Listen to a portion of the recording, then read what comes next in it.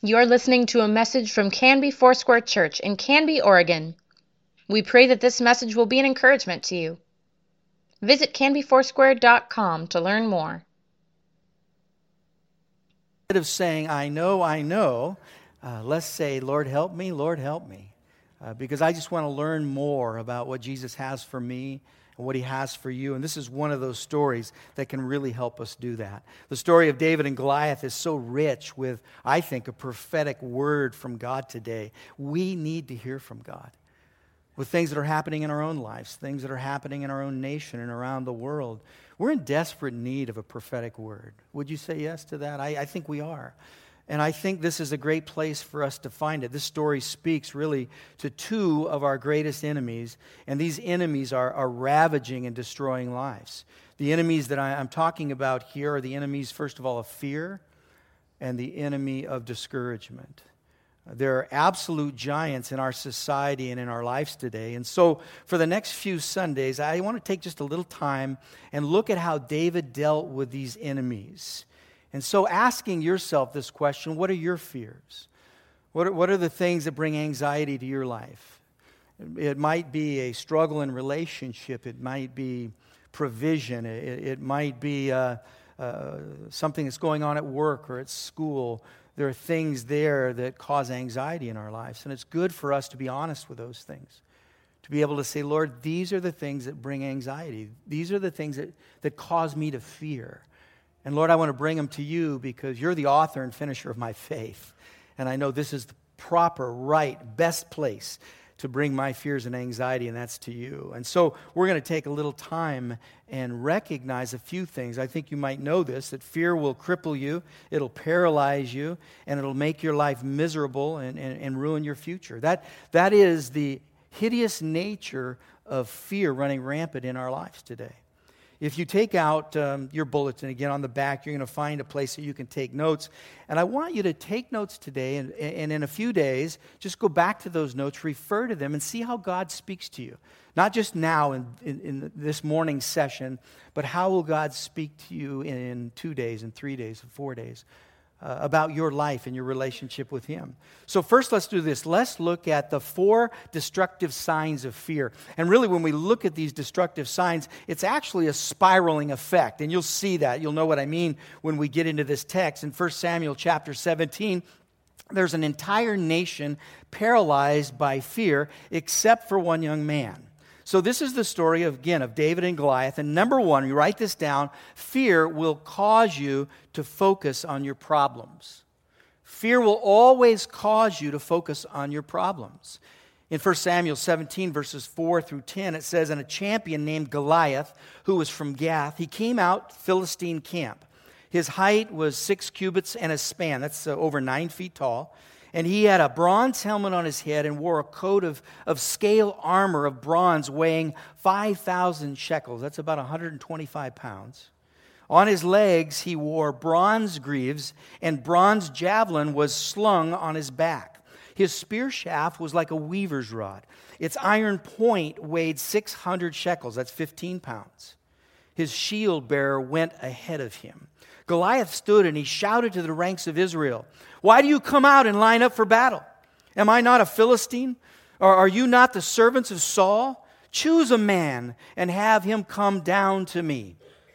And if he's able to fight and kill me, well, we will become your subjects. But if I overcome him and kill him, you will become our subjects and serve us.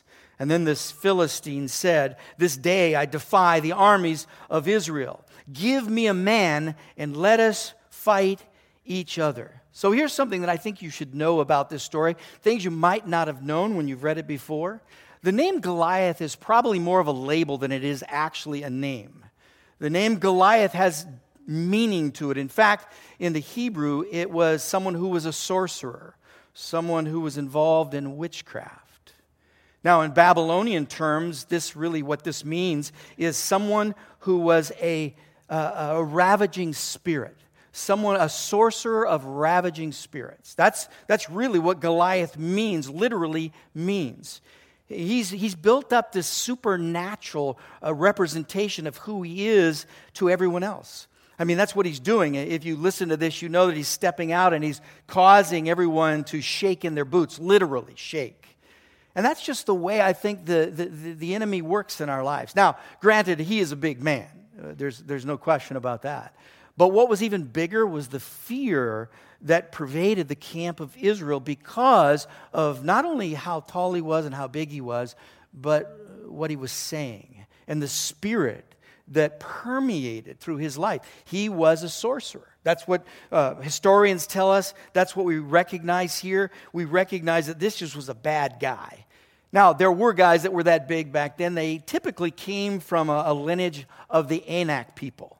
And so they were just huge, huge people. It's most likely that Goliath came from that kind of lineage. So Goliath stands in front of them 9 to 10 feet tall. Imagine that. Now, just for comparison's sake, you have Goliath, a sorcerer of ravaging spirits. David, the word David, the name David means beloved of God. Do you see the contrast already? And I want you to catch the contrast of these two men. A Philistine from Gath. David was from Bethlehem, which means the house of bread. He was a forerunner, a typology in so many ways of Jesus Christ. Jesus was born in the same place that David was, house of bread. And Jesus in his ministry, what does he say he is? He said, I am the bread of life. So you see what's happening here, the storyline, the narrative that God is putting together here. Goliath was somebody who was 9 feet tall. David was the youngest of 8 brothers. Goliath was superior in his warfare techniques. David was 16 or 17 years old. He was a shepherd. He really didn't have the experience that Goliath did. He was armed with 125 pounds or more. No previous battle experience. David had no previous battle experience. And then he goes out. Goliath does with a shield bearer. What did David go out with? He went out first with a sling, and he picked up a few stones. So you can see the contrast. Now, with that put in front of you, if you didn't know any better and you don't know the end of the story, who would you bet on? I mean, who would you really put your money down for? Probably Goliath. I mean, really, from everything that you can see, from anything that makes sense naturally, then you're going to land in Goliath's camp because he just has it all going for him. So what happens here, he is somebody who is loud, he's somebody who's big, and he's somebody who's scaring the people of Israel. This is a big problem for Saul because he didn't see any really solution. He was focusing on only his problem, and when you focus only on your problems, that leads you to the second step, and that's they expected only defeat. You see, when you focus on your problems, and that's all you focus on, the next step is you only expect defeat. That's the only thing you think about. That's the only thing that actually saturates your thinking is that, you know what? Here's my problem and there's no way out. I expect defeat. So when I focus only on my problems, I expect only defeat. And that's what it says in verse 11 of chapter 17. It says, on hearing the Philistines' words, what happened? Saul and all the Israelites were dismayed and they were terrified. You know, their inner life is wrecked because they're expecting defeat. Our inner lives turn into shambles when we expect only defeat. And maybe you've been there in life before. You might be there right now, where you know your inner life is just a mess. And the reason it is because you are only expecting defeat. I mean, it's that Murphy's Law kind of attitude. It's just like whatever's going to go wrong is going to go wrong.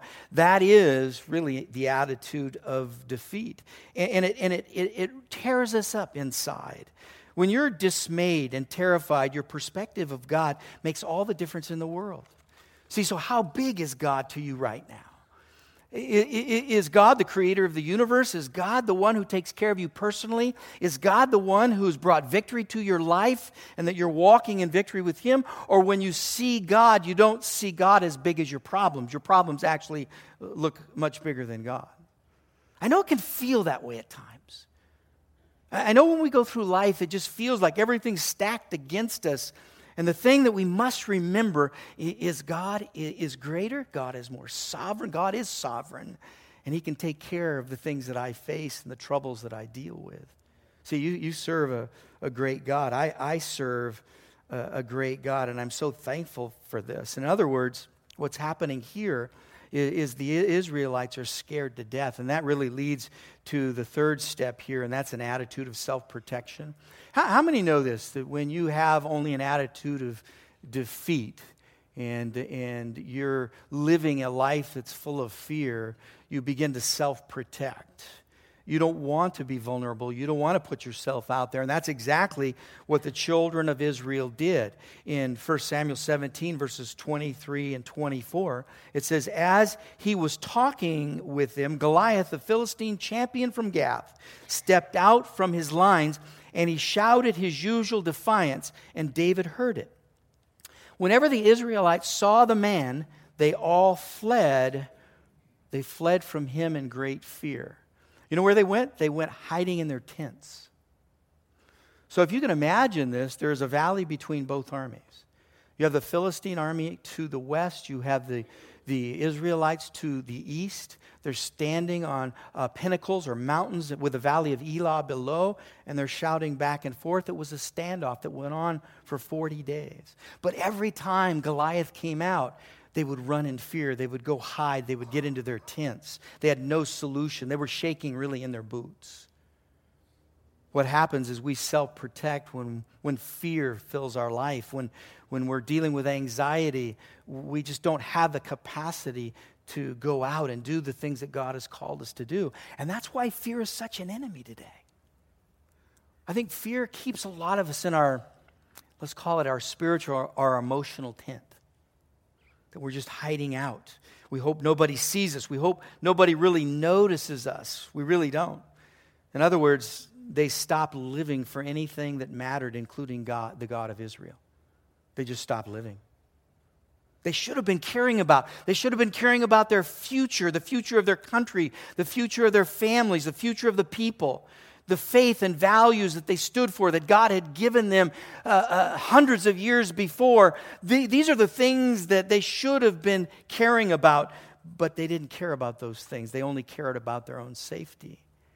They should have cared deeply, because both secular Jewish and Christian historians say this. They say this is one of the most pivotal battles in all of history.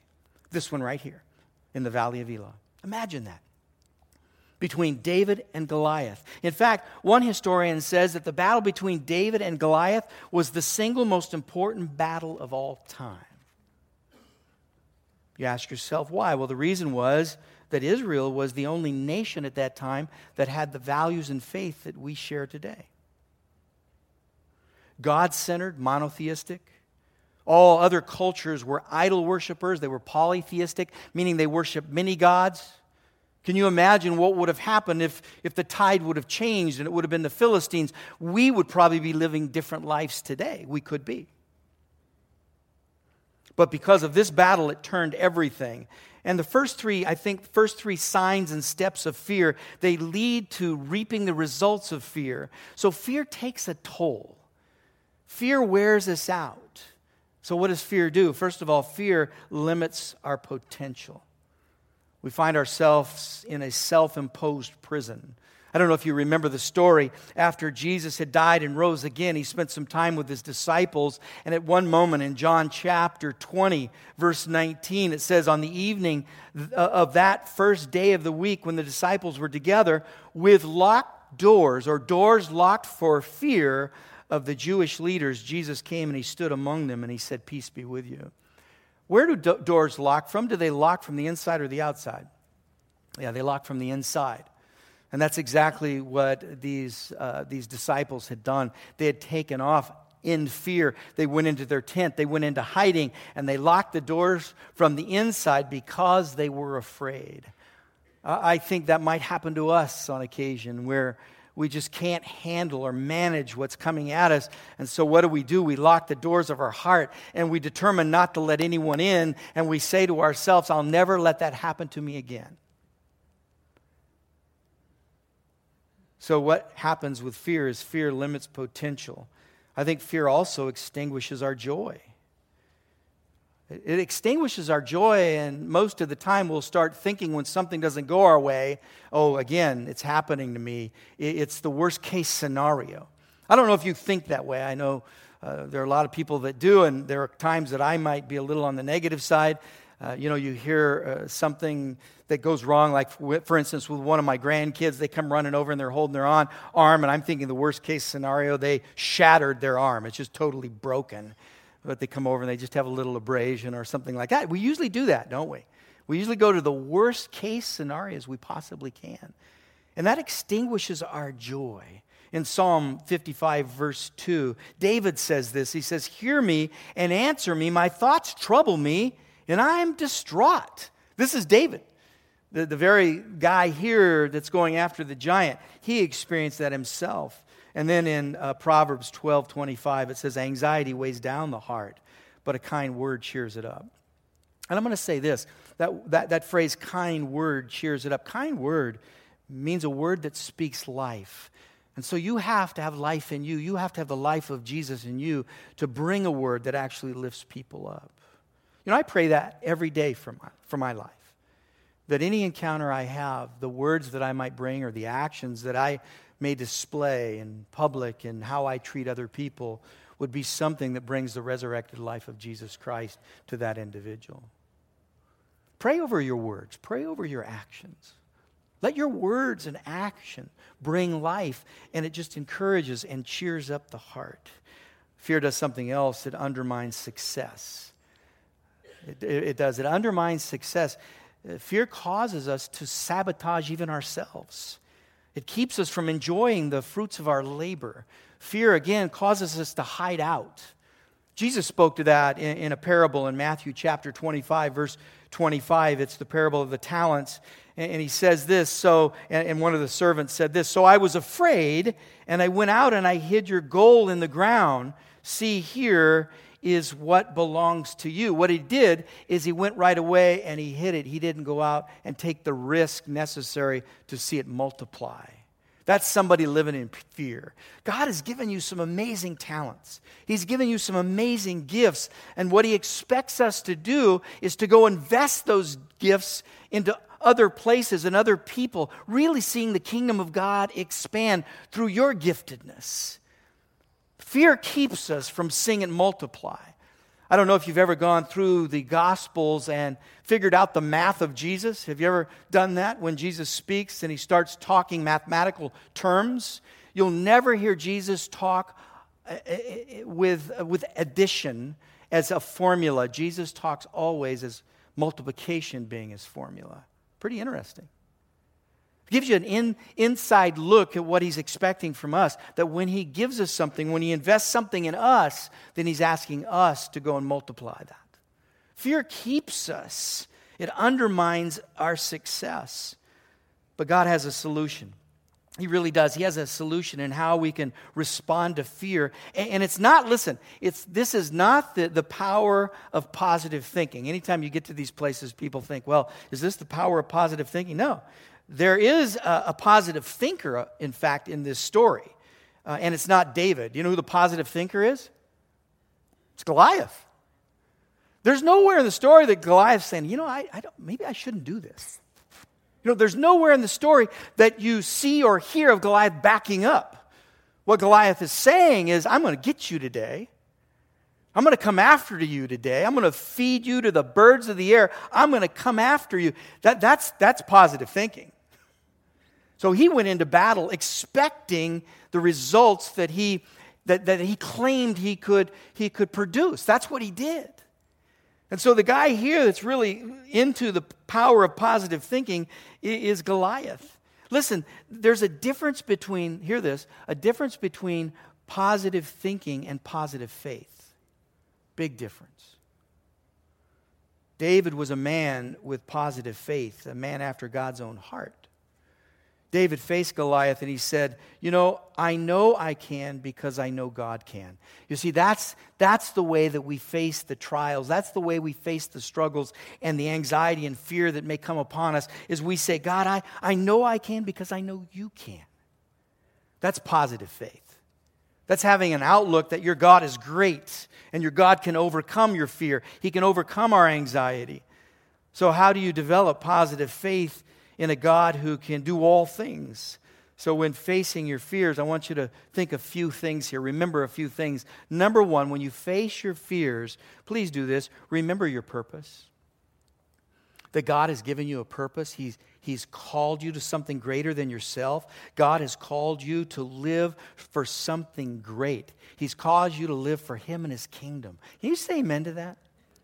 I mean, that really puts it in perspective. I know for me, when I face fear, when I face anxiety, and I say, God, this is my purpose. This is what you've called me to do. And no one's changed that. You haven't changed it. This is still my purpose in life. This is what you've asked me to do. There's something that happens when you start to repeat God's phrases to you through Scripture. Does that make sense? God, you've called me. God, you've given me purpose. God, you've set me on a hill as a light that shines. God, you've called me to be salt of the earth. These are the things you've asked me to do, the things you've called me to do. There's purpose in that. 1 Samuel chapter 17, listen to verses 45 through 47. David said to the Philistine, you come against me with sword and spear and javelin, but I come against you in the name of the Lord Almighty, the God of the armies of Israel, whom you have defied. See, this incensed David. David was incredibly angry that someone would step up and curse his God. And so he's going to put a stop to this. He's going to step up to this. He's going to stand up to the giant. This day the Lord will deliver you into my hands. I will strike you down and cut off your head. This very day I will give the carcass of the Philistine army to the birds and the wild animals. Here's the purpose that David is getting at. Here's where he drives it home. He says, and the whole world will know that there is a God in Israel. There is his purpose. That's what he's committed to. It says, all those gathered here will know that it is not by sword or spear that the Lord saves, for the battle is the Lord's, and He will give all of you into our hands today. Wow. Take this. I'm going to ask you, I'm going to challenge you to do this. If you're facing something that just seems to be insurmountable today, take this passage of Scripture, verses 45 through 47, and just recite it through the whole next week. And let's see if it doesn't become your own, because that's exactly what the Holy Spirit's all about. He's about taking what we see in His living Word and making it alive in us, that we are living epistles, that we are the living Word. He's made us alive in Him. His Word is alive in Him. So there's only one reason for David to take on Goliath, and this is the one reason: a great commitment to a great God and His cause. That is why he's doing what he's doing. When you look at verse 46, it makes all the sense in the world. And if your purpose or cause is anything less than kingdom, if it's anything less than God, it will fade. It won't endure. It won't last. See, David's not stepping up here and he's saying, I'm doing this on my benefit, on my behalf. I'm doing this so I don't look bad in front of all of Israel. He's not saying that. He's saying, man, this is for the kingdom of God. This is something bigger than myself, bigger than all of you. This is my commitment. This is my great purpose. How can I serve others? How can I contribute to see the kingdom of God expand? See, your contribution is really giving what God has given you, as I said earlier, and investing that in the lives, the people, the relationship, the community around you. Saying, by doing this, I trust that I'm planting seeds, and those seeds will multiply. So I'm never the one who determines whether I'm a seed planter or I'm a waterer or I'm a harvester. I'm not the one that determines that. You're not the one that determines that. I'd like to always be the harvester. Wouldn't that be great? I mean, that's a pretty good resume. But there are times, most of the time, I find myself, I'm watering a seed right now. You know, I don't know where this is going to come to fruition, but I trust God with this. And I love those stories when you've been in the faith for a while, that you hear somebody come back to you 15 or 20 years later, which happened to me last week, and say to me, you watered the seed that God put in me, and here's what's going on in my life now. Isn't that amazing? Ran into this guy in Wilco looking for nuts and bolts in Wilco, which they sent the wrong guy to do that. I'm not the right guy to do that. So I'm just staring at all the bins, and I don't even know what I'm looking at. And there's this guy that's standing right next to me. He looks up and he goes, hey, Pastor Ron. And I said, Robert, man, it's so good to see you. And the first thing I said was, can you help me find my bolts and screws and nuts here? And you know what he said? He said, He said, I'm so grateful. He said, I remember the day you led me to the Lord on the sidewalk over there when our church services were in building number 1. And you led me to the Lord and you walked me through some pretty tragic moments in my life. And then they started a family and moved off to Sherwood and haven't seen them in a while. You know what he tells me? He says, I'm an elder in my church. I lead small groups. I'm part of the worship team. And I'm just thinking, this is incredible. Sometimes we water, we might not ever see the fruit, but be sure when you're watering in the name of Jesus, there will be fruit. There is always a good outcome. Always a good outcome. Again, I might not see it, but I trust God to bring it about. Here's something else that you need to do. You need to eliminate negative thinking. Anything that's contrary to the mind of Christ. What does Paul say in Philippians chapter 2? He says, now, put on the mind of Christ. Think this way. Anything that's contrary to the mind of Christ, we want to put aside. So notice what David doesn't do here. I want you to pay attention. It's not only what he does, but it's what he doesn't do. What he doesn't do is he doesn't announce the size of the problem. He doesn't focus on the size of Goliath. He doesn't say, whoa, he is a big old boy. Wow, he's 9 feet tall. Someone else wrote that down. That wasn't David altogether. Someone else was given the commentary. David isn't focused on the size of the problem, nor is he focused on the negative thinking of King Saul. There's a conversation he has with King Saul. King Saul doesn't know what he's going to do. He's in this national crisis, and he doesn't know what he's going to do. And this little boy, this little shepherd shows up and says, hey, let me fight him. You know, here's when you know you're desperate. When you say, okay, that's when you know you're desperate, because you've run out of all the warriors, all the men of God, all the great fighting men. They're not even stepping up, and you got this little guy with a sling, and you're going, okay, all right, can't lose on this one. I mean, and that's exactly what happens here. So David isn't focused on the negative comments that Saul is making, whether directly or indirectly. There were comments that were flying around that I'm sure, if you're sensitive to offense, you would have walked out of that tent immediately. But David keeps pressing through because he's not focused on that. He's not in that tent to talk with Saul to be offended. He's there to see something happen. He's there to see his God come through. And then he came through in another area, and this sometimes is the most difficult thing that we have to overcome. And we fight it for most of our lives. And it has to do with the negative thinking of family members. Things that you were told when you were 3 or 4 or 5 or 6 years old by family members or people who, were trusted mentors or teachers. And it just hurts. There's pain there. Just think about what David had to press through here. He's the youngest of his brothers. And in fact, if you flip back to chapter 16, when Samuel showed up and said, hey, where are your sons? And he brings in 7 of the 8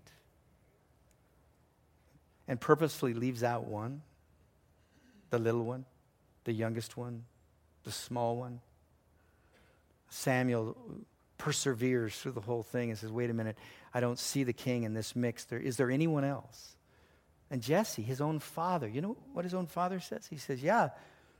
And he uses, we see it in English, but it's much more derogatory in Hebrew. He says, yeah, there's the youngest one who's out just tending sheep. I mean, that's the only job we had left. He's out there. The word in Hebrew is actually the word hakaton. Hakaton just means this. You're a little runt. It means this, you're useless. In the Greek, the word useless is translated in the name Onesimus. Sound familiar? Story of Philemon. The label put on David by his own father and his brothers was that you are a little one, you're a runt, and you're useless. And so here it is. David's fighting through all of this. He's fighting through all of that. And we get to verses 34 through 37, and it says, but David said to Saul, your servant has been keeping his father's sheep. When a lion or a bear came and carried off a sheep from the flock, I went after it, struck it, rescued the sheep from its mouth. When it turned on me, I seized it by its hair, I struck it down, and I killed it. Can I make a comment here? It's an implication The implication that you have here in David recounting the story is this is the first time anyone's hearing this story. And the reason you probably could come up with that conclusion is if I knew there was someone in the ranks that killed a lion and a bear with his own hands, I would have him in the front of the line to fight Goliath. I would. I think what happened was David did this in the solitude of the fields of Bethlehem. He probably wanted to tell people, and I'm just thinking that God said, shh, shh, shh, shh. You know, there are times God tells you not to repeat anything. He tells you to keep your good deed to yourself. And I think that's what happened here. I think just the way it's written and the way you hear this, it happened this way. And God's saying to David in the moment he killed the lion and the bear, just don't say anything, son. Be quiet, because there'll be a time that when you make this announcement, it'll be the turning point of the nation of Israel. And it's here that he shares it. He said, hey, Saul, you didn't know my resume, but here it is. No one really does. I didn't tell anybody. I'm just telling you now. This is what has happened. He says, your servant has killed both the lion and the bear. This uncircumcised Philistine will be like one of them because he has defied the armies of the living God. The Lord who rescued me from the paw of the lion and the paw of the bear will rescue me from the hand of this Philistine. And Saul said to David, go, and the Lord be with you. See, David's focus is on the living God. David has a history with God as his deliverer. So the question you have to ask yourself when you come to this place in the story is, what is my history with God? What is your history with God? Because I know when I face the giants in life, there's this thing that often kicks in, and it's called historical amnesia. It's like I forget everything that God has done.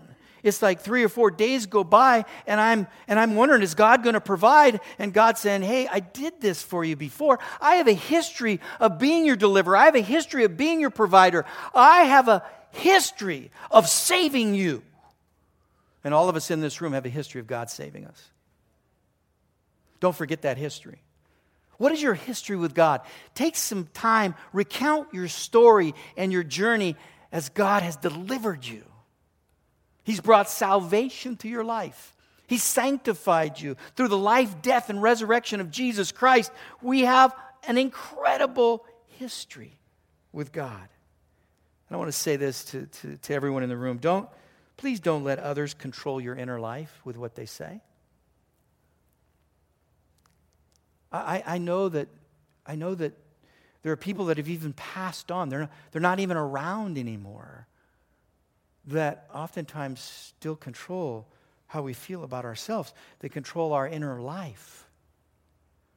I want to tell you right now, do not let anyone else control your inner life. That's between you and God. You let God's narrative speak to you. You let God's Spirit speak to you. And in that there's freedom, incredible freedom. In Jesus' name. I just want to say that for freedom's sake today. A mother that's passed, a father that's passed. God loves them, but maybe they're still controlling the way you think about yourself. Maybe they're still controlling the way that you feel about yourself. In Jesus' name, let that be broken today. God has called you beloved. Here's another thing right here. When fear comes your way, a solution is run toward the battle. I can't stress that enough. I can't say that. I can't overemphasize this enough. Run toward your battle, not away from your battle.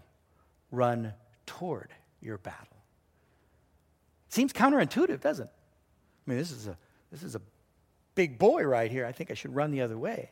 What does David do? It says he ran toward Goliath. I love the story. He ran at him. Can you imagine what Goliath thought? His first thought was, what in the world is this kid doing? I mean, he's running at me. He's coming after me. Some of you have heard this story before, but it just tells it perfectly for me. I was in an elementary school, lived in a neighborhood, rich with kids. On our street alone, in 5 or 6 houses, I think there were 28 kids. Just a bunch of kids. We all hang out together about 3 blocks over, and that was the way I had to go to school and come back from school in elementary.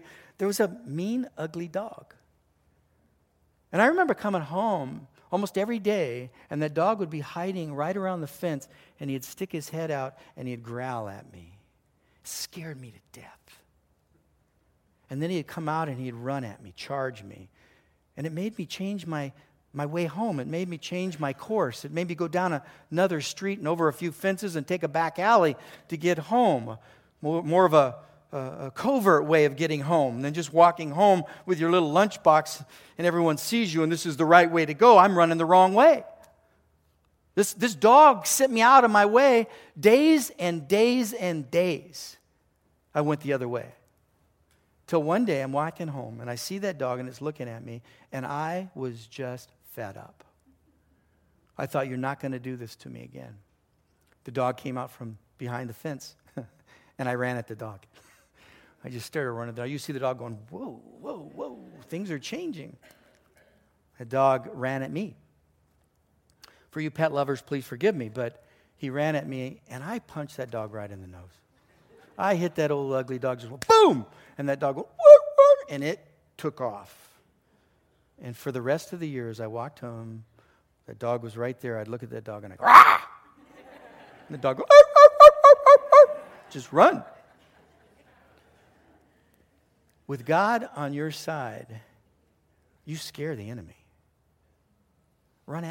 Run toward the battle. That's what happens here, verses 41 through 48. It says, meanwhile, the Philistines with his shield bearer in front of him kept coming closer to David. And he looked David over and saw that he was just a little more than a boy, glowing with health and handsome. And he despised him. And he said to David, am I a dog that you would come at me with sticks? And the Philistine cursed David by his gods. Come here, he said. And I'm going to give your flesh to the birds and the wild animals. And David said to the Philistine, you come against me with a sword and a spear and a javelin, but I'm coming against you in the name of the Lord God Almighty, the God of the armies of Israel, whom you have defied. This day, he says, I'm going to take this to you. I'm going to cut off your head. I'm going to feed your carcass to the birds. I'm going to wipe you out so the whole world knows that my God is the God of the universe. And as the Philistine moved closer to attack him, David ran quickly toward the battle line. He ran quickly toward the battle line to meet him. Run at what you're afraid of today. Have the courage and strength that Jesus Christ gives us through his life and run at the enemy. Don't run away. Now, I want you to see what happens here. I love this. Look at what happens after David took action in verses 50 and 52. After David takes action. So David triumphed over the Philistine with a sling and a stone without a sword. In his hand, he struck down the Philistine and he killed him. David ran and he stood over him and he took hold of the Philistine's sword and he drew it from the sheath. And after he killed him, he cut off his head with a sword. And when the Philistines saw that their hero was dead, they turned and they ran away. Now I want you to pay attention to the next word. The first word in verse 52 is probably the most important word in this whole story. The next word is then. Then the men of Israel and Judah surged forward with a shout and pursued the Philistines to the entrance of Gath and to the gates of Ekron. Their dead were strewn along the Shemrami road and the Gath and Ekron. What happens here? This is a turning point. When did the people charge the Philistines? It was after David killed the giant. Let me say this to you, because this is what I think this means. Your life influences others. That means when people see you overcome whatever it is, whatever fear you're facing, whatever hardship, whatever addiction, whatever it might be, when people see you overcome, it says, and then they see you kill the giant, hey, we're in now. We're in now. And there's this effect, this ripple effect that your courage has on other people.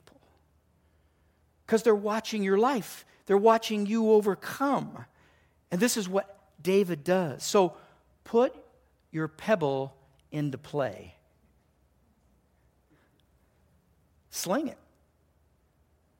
Listen to this. Put your pebble into play because you will never possess what you're unwilling to pursue. You'll never possess what you're unwilling to pursue. What is it God has you, what is it He has put in your heart? You're not going to possess it if you don't pursue it. And then the last thing, I'm going to finish with this. Remember, God is your strength. That's just, you remember that God is your strength. Verse 37 in this account, it says, the Lord who rescued me from the paw of the lion and the paw of the bear will rescue me from the hand of this Philistine. And so Saul said, go ahead. See, he knew that his strength was in the Lord. He knew that God had called him for this moment, for such a time as this. And I know there are things that we look at and we face, and with our eyes, it just seems overwhelming. It just seems so difficult. I remember I was in Sri Lanka several years ago, and those people are believers, man. They just believe. Unlike I know I do, and unlike many of us, they just believe because this is the place and the conditions that God has them in. They're war-torn. It was a civil war going on, and there was these huge spiritual conflicts. And I was over there to meet with some other leaders and pastors from all over the island of Sri Lanka. And afterward, they always pray for the sick. And I believe God can heal, and I pray for the sick every chance I get. But I'm not the greatest man of faith all the time either. I mean, really. I mean, people like to maybe think we might be, but we're not. And so I'm praying for a few folks, and it was little small things, and I could handle that. And I looked up, and standing in line, was a man who was blind with cataracts. His eyeballs were white. And I thought here's what I thought to myself. Whoa, I hope he doesn't come over my line. Man, I can do the hangnails, you know. I can do a few of those things, but blindness. I said, but Lord, if he comes, and I'm praying for him. Sure enough, out of all the people he could have went to, he stepped up and he stood right in front of me. And it wasn't a, shouting, yelling in Jesus' name kind of thing. I just looked at him and I said, man, God loves you. In Jesus' name, be healed. I witnessed it. All this stuff fell out of his eyes. Just fell out. And he started running around going, I can see. In Tamil. That was the language he spoke. I can see. And I'm going, really? Wow. Whoa. That's amazing. What did God ask for? He just asked for a little seed. He just asked for a little morsel. He just asked for you to lean in a little bit. And that's all I could do. That's all I had. That's what I did. I leaned in, and this thing happens. And right then, as this blind man is healed, I'm thinking, well, that sure didn't have a lot to do with my strength or faith. But it had everything to do with God's strength. Listen, there are things that are going on in your life right now that it's God's strength that makes the difference. Just lean in a little bit. God is our strength. His death, His resurrection, that's our strength. I love what Isaiah says, and I'll finish with this. So do not fear, for I am with you. Do not be dismayed, for I am your God. I will strengthen you and I'll help you. I will uphold you with my righteous right hand. In Jesus' name. Would you bow your head with me? Thanks for coming. Father, we just want to finish our time together today being reminded that it is really all about your strength. We are weak, you're strong. Lord, we're foolish at times and you're wise. Lord, we're fearful, but you bring courage. And we ask for all those things that you can give to us that we cannot give to ourselves. So we lean on you. In Jesus' name, amen. Thank you for listening. Please let us know if you have questions or would like us to pray with you. You can contact the church office most weekdays at 503-266-4444 and anytime through canbyfoursquare.com.